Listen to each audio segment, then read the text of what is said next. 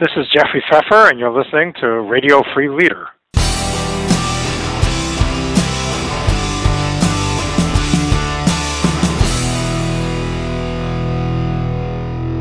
Welcome to Radio Free Leader. I'm your host, David Burkus, best-selling author and recovering academic. And this is the show that tears down the wall between the ivory tower and the corner office. Each episode brings you an outstanding thinker to help you lead smarter by sharing insights from social science and practical applications for leadership, innovation, and strategy. Make sure to stay up to date with Radio Free Leader and get some great stuff we don't share on the show by joining our community. Sign up on the show notes page for this episode at davidburkus.com/0704 or text Radio Free to 33444. We'll even get you caught up with our Radio Free Leader Starter Kit, a collection of our most popular episodes sent right to your email inbox so you can listen in just one click. Again, that's davidburkus.com/0704 or text Radio Free, all one word, to 33444. Today's episode features Jeffrey Pfeffer. Jeff is a longtime intellectual hero of mine. He's the co-author with Bob Sutton of an amazing book called Hard Facts, Dangerous Half-Truths, and Total Nonsense. Wrote that several years ago about a lot of the myths and misconceptions we have about how to be a good manager. And now he's taken aim at the billion-dollar industry that is leadership development with his new book, Leadership BS. There's a lot of bad advice in that billion-dollar industry that is leadership development. And Jeff takes aim at all of it and aims to replace a lot of that BS with solid, empirical, evidence-based research on what it takes to be a successful leader. I hope you enjoy the show. I hope you learn a lot about the evidence-based leadership practices Jeff advocates for. And so without further ado, our interview with Jeffrey Pfeffer. So who are you and what do you do? I'm Jeffrey Pfeffer. I have taught organizational behavior for probably 40 years, including 36, way more than 40 years, including since 1979 at Stanford Graduate School of Business at Palo Alto, California. And what I mostly do is cause trouble for people because I try to get people to think, which is oftentimes a very uncomfortable process. Yeah, I'll say you and I are in a similar profession, and the people who aren't thinking are usually the problem. The people who are just sort of nodding their heads and not thinking about it, which is actually what led me to Hard Facts, Dangerous Half-Truths, and Total Nonsense a long time ago, which called into question a lot of common sort of management wisdom and those sort of untested ideas among management that I now use in my organizational behavior class, which is awesome. I also have I have that in the fall, and then I have a leadership class that I think will have a new textbook in their curriculum, which is this great new book called Leadership BS that we're here to talk about today. Which can I assume that what sort of inspired both books was the same? This kind of, there's a lot of BS out there, let's confront it. Although Leadership BS is probably the more aggressive title. I think that's one of the things. I think Leadership BS, I think Hard Facts was that Bob Sutton and I believed, and still believe, that management needs to be founded on more science and less less kind of conventional wisdom or ideology or rank speculation or storytelling. I think Leadership BS has, in addition to that, another motive behind it. The leadership field is just filled with hypocrisy, which just irritates me. I don't know, it's some kind of congenital defect. So you see CEOs and other leaders stand up and tell these stories about how wonderful they are and how fabulous their organization is and how great their leadership skills are. And then you talk to the speakers bureaus that book them and the people or the seminar companies, and they'll say this guy or this woman is the worst human being to work with. They don't exhibit any of the qualities or traits that they tell other people they should do. So leadership, I think the field of management in general has an issue with dealing with evidence and becoming a little more science-based, that's for sure. But leadership has the additional problem of that it is just filled with hypocrites. Yeah, you actually said in the intro to the book, and I thought this was great, that the leadership as an industry, the leadership industry, consulting and speaking and books and all of that sort of has failed everyone, which is, I thought it was a great way to put it, that's just the whole industry has failed us. Yeah, and it has failed us because, first of all, it's a large industry. The estimates are somewhere between 14 and 50 billion a year just in the United States. But the fact that 50, 60, 70 years on by every measure, Gallup's employee engagement measure, any of the human resource consulting firms who do employee surveys, employee engagement, conference boards, job satisfaction measure, measures of workplace bullying, measures of trust in leaders, such as the Edelman Trust Index, the tenure of leaders, how many leaders are having career derailments. All of these measures indicate that nothing is getting better and that the levels are pretty bad and that the employee engagement is low and leaders are having trouble doing their jobs, and many companies are themselves dissatisfied with their own leadership development activity and with their own availability of good leaders to facilitate and promote their subsequent expansion. And so, and for all these reasons, I think the evidence is pretty clear that workplaces are in bad shape and therefore the leadership industry has failed. I no argument there, although sadly the podcast is this teeny little quarter of the leadership industry, but hopefully the one that hasn't failed. Do you think, let me ask you this, do you think some of the problem is that, I remember this was like the opening lecture in the opening plenary session of my doctoral program, so the problem with leadership as a field is that the people who get in to study it usually get in for the wrong reasons. In other words, sort of they get into it for all of the money and the traveling around and talking about how great they are, rather than the idea of like actually trying to teach, here's what we know works based on all of this sort of stuff. Because that's the harder lesson. I think the easier thing is just sort of like it's sexier, it's cooler, and that's what people stick with. And I think that's why people get into it sort of for the wrong reasons. I would say that most of the academics I know who've done leadership research are actually pretty good people, and I think they're in it mostly for the right reason. But the problem with the leadership industry is that the fraction of that industry that is represented by people with terminal degrees in a relevant field, who have any kind of intellectual rigor, is relatively tiny. Many of the people, so you look at who's on. Well, I did this. I decided one day, having written the book, that I ought to make sure that I was saying things that were true. So I went to Inc. magazine because I did a Google search and it came up with this list of the top 50 leadership experts. And I stopped after I went through the top 20, but of the top 20, only 5 have PhDs in a relevant field. One has no degree at all beyond high school. 2 of them, including the number one figure in the field, has a degree in a doctorate in divinity, which is consistent with my view that a lot of leadership education is about lay preaching and inspiration. It's not about science at all. So I don't think the problem is so much the academics. It's though there's a little issue, which we'll talk about in a minute if you want. But I think the problem is that most of the people doing leadership education, leadership coaching, leadership development have no relevant background at all. Yeah, no, so I totally agree. I should have clarified that the speech was done in a manner of actually trying to weed out the potential future academics who wanted to be in the Inc. top 25. Yeah. It's interesting. We're being very delicate with names here, but I've seen that list and I know exactly who you're talking about. And in fact, actually, you did the same thing in the book, where each chapter is just sort of this delicate reference to certain people that if you're in the industry or you research the industry or you research the actual leaders like we academics do, you kind of catch. But I also name names, of course. Well, yeah, true. Will probably get me into trouble, but it's okay. That's all right. That's all right. So I think there's kind of 2 things I really wanted to focus in on. The first was, and maybe let's do this in reverse order. But the chapter I loved the most was talking about this sort of servant leadership idea. But before we get into that, I think so much of the people that are in that top 25 list are really focusing in on the traits and behaviors and characteristics of great leaders. And you actually kind of break a lot of them down and say, hey, you know what? A lot of these aren't all that helpful all of the time. And sometimes doing the opposite is actually what's in the best interest of everybody in the organization and the leader. That is certainly correct. So one of the problems, I think, with all of this, what goes on, is that people have this list of positive traits of leaders, which are kind of a wish list of how we would like the world to be.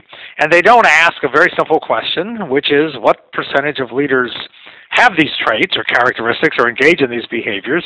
So therefore, we don't know very much about whether or not they work or not. I think to the extent that we do have data, it suggests that doing the opposite of what is normally advocated is probably a good thing. So this would take us into modesty.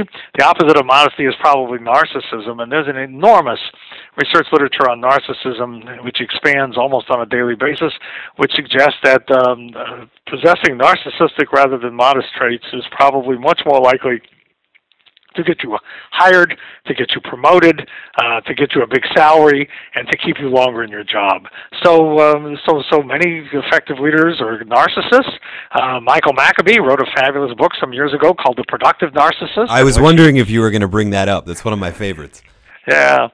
So that would be one example. I think another example is telling the truth, which is kind of a fundamental tenet of most religions, etc. People ought to tell the truth. But that's at variance with what we know about not only leaders, but average normal behavior. So there have been studies done, pretty rigorous studies, published in peer-reviewed journals, that shows that the average person lies twice a day, that there are relatively few sanctions for lying. And one of the things I do in that chapter is go through in domain after domain and show how many people lie or at least misrepresent the facts. I don't know if you want to call it a lying. So we have a political candidate now who's, I think, leading in the Republican nomination.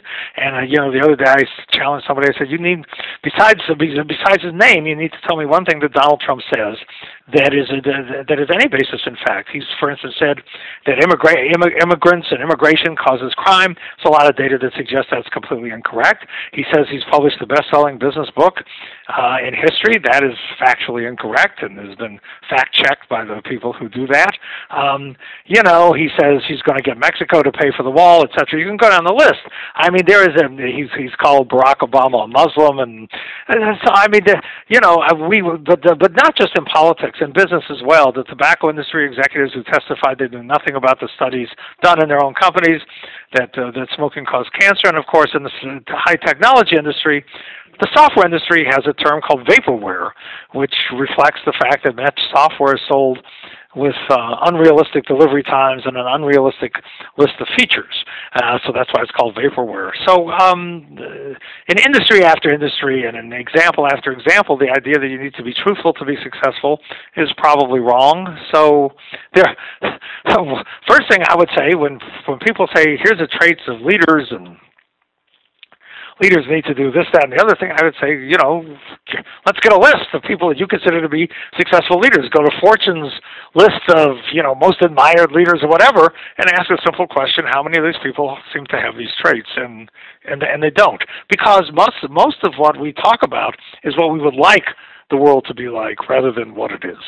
Yeah, I was going to ask, on truthfulness or any of these traits, they're definitely sort of how we would love the world to be. And if you could attain leadership and sort of keep that, would that be ideal, or is it really just it's not realistic and there are trade-offs that are sort of have to be made on that path to power, et cetera? I think there are trade-offs that have to be made, and I'm not sure that we would actually want some of the traits. So everybody says, I want people to tell me the truth. That isn't true. Go give, so I have a friend who I discussed in the book, a former student of mine, who went into an organization and they said, we believe in honesty and transparency and authenticity, and in order to get better, we would like you to deliver honest feedback to your peers and colleagues, which is, by the way, true. If you want to get better, you probably should deliver honest feedback. So this woman told her boss what she thought of her, and she got fired, of course, because the boss doesn't want to hear. We don't want to hear about her imperfections. My favorite song, my theme song is kind of, for that book chapter, would be Fleetwood Mac. Tell me lies, tell me sweet little lies. When your partner looks at you and says, does this outfit make me look fat? The correct answer is no.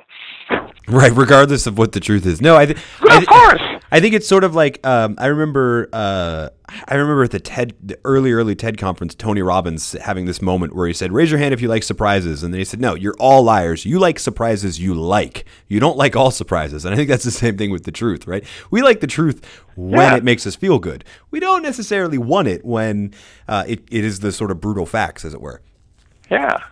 So let's transition a bit from those traits to a model that I think gets a lot of play. A lot of people in that Inc. Top 25 and all of these sort of lists of top leaders kind of talk about it as aspirational, which is that servant leadership model, the idea that the best leaders put everybody else first and then comes them, et cetera. Every year there's a different book sort of outlining it ever since Robert Greenleaf back in the day. And some of it has some empirical basis, but a lot of it doesn't really help either the leader or the followers. Well, so empirical basis is interesting. And so let me make a little clarification here. So a lot of the leadership research says if you do X, your employees or the people in your work unit will be more engaged or more work harder, have better performance, etc. And that literature I would agree with. So this is empirical research that shows if you behave or do the following, better results will follow. That is correct. That's like saying in the medical industry that hand washing is a desirable practice because it helps the spread of disease, which is also correct. But that doesn't ask the following question, which I think is very important in a medical case: what percentage of doctors wash their hands? Not enough. Why? And what could you do to change that? Those are the more important questions. So yes, servant leadership is a great thing. How many leaders behave as servant leaders? That's an interesting question. I think relatively few. Certainly, Simon Sinek's famous book, Leaders Eat Last, should have been retitled Leaders Should Eat Last. Not that leaders do eat last. In a world in which the ratio between CEO and frontline compensation has ballooned from, 20 to 1 or 30 to 1 or 40 to 1 to more than 300 to 1, it is hard to make the case that leaders are eating last. Maybe they should, but not many of them are. I would agree with you. I think there's a danger too in that kind of aspirational model of A, it's not the majority of the instances observed, but B, I think it can lead to, and I love that the book kind of almost ends with these notes, it can lead to people thinking that leadership is just give and give and give and give and give of yourself and not take time to take care of yourself, which as a leader is hugely important. There are times where it's important to eat first or in the middle. Yep, that is absolutely correct. And one of the things that I think a lot of this discussion, not our discussion, but the discussion in the world, overlooks is, so people ask me all the time, my most common question having written this book is, well, what should I do to be a successful leader? And my response is, how do you define success? Because the interests of the individual and the interests of the organization or the work unit of which that individual is a part are not perfectly aligned. Carly Fiorina, who's also running for president, got fired and walked out of Hewlett Packard with $41 million. As I tell people, please fire me. Stan O'Neill drove Merrill Lynch into the ground. He left with $140 million. So, did Stan O'Neill do a good job for Merrill Lynch? It depends upon whether you're Mr. and Mrs. O'Neill or a Merrill Lynch employee. So this idea that there's a relatively small, unitary, correlated set of criteria that measure a leader's success is just wrong. That what's good for leaders and what's good for the organization are often in conflict.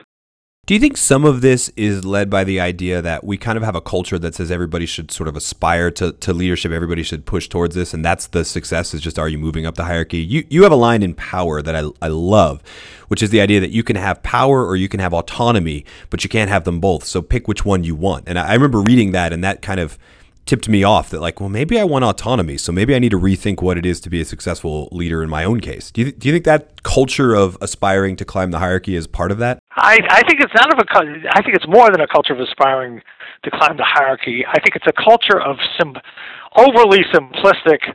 What was Joan Didion's book, The Year of Magical Thinking?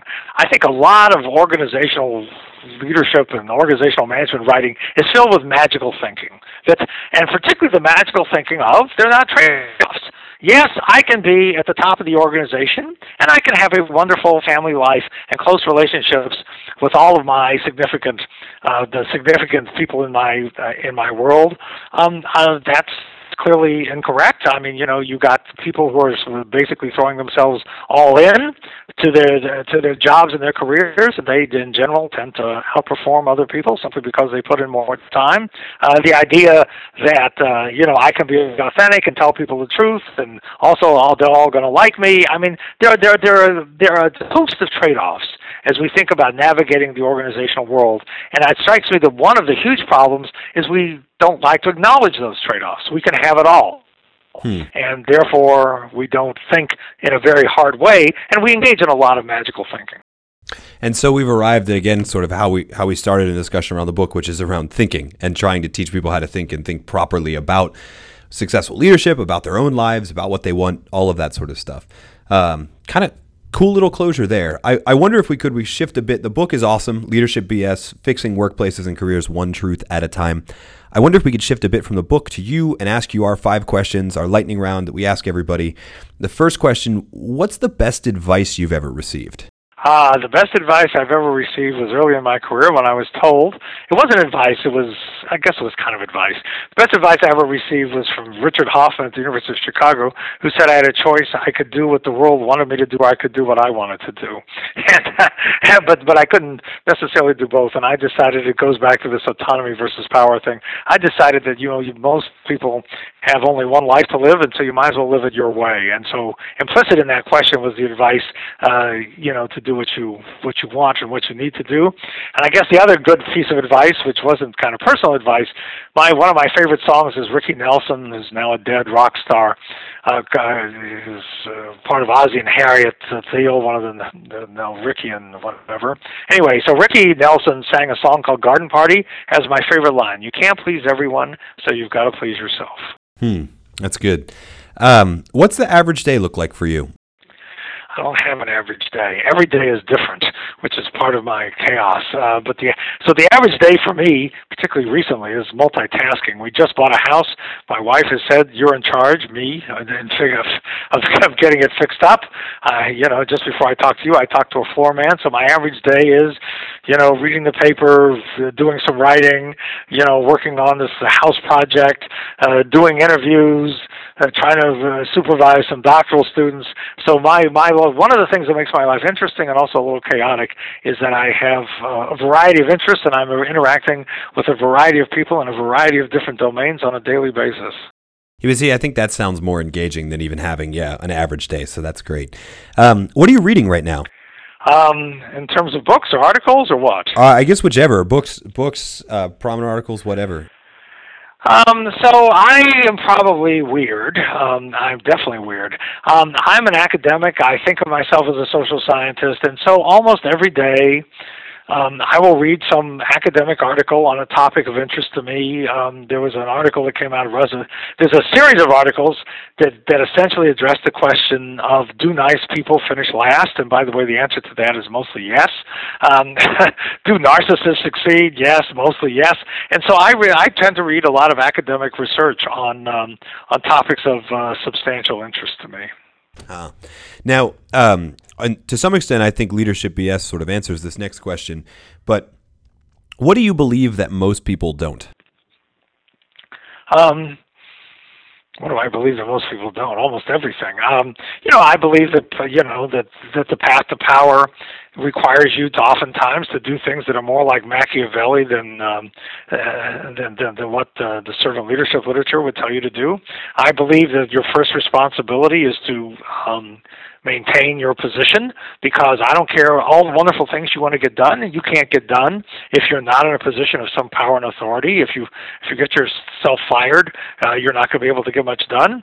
I believe that immodesty, self-aggrandizement, is probably better than being too modest. I believe that, a certain amount of strategic misrepresentation, which is a nice euphemism for telling fibs, is probably a good thing. It's the source of success of Steve Jobs, about whom there's both been a biography and now a biopic, a documentary rather, and a biopic recently done. It was one of the most successful executives in history. I believe, consistent with the literature in sociobiology, that self-deception is a great trait.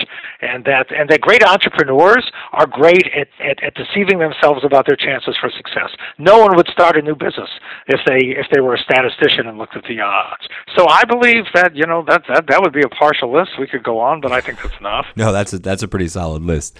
So the title of the book is Leadership BS. The title of this podcast is The Radio Free Leader. In your view, what makes someone a leader? Well, that's an interesting question.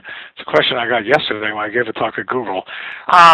So a lot of people say, well, Jeffrey, you have described people who occupy very senior roles, but they're not real leaders because they define leaders in the sense of the characteristics where you have to be authentic, etc. And if you're not a real leader. To me, I wouldn't do that way. I would define leader as, if you occupy a leader role, if you're a CEO, if you're a senior executive in an organization, either profit or nonprofit, if you're a person with a senior influential position in a governmental agency, you are a leader. So I define leaders by the roles that they occupy.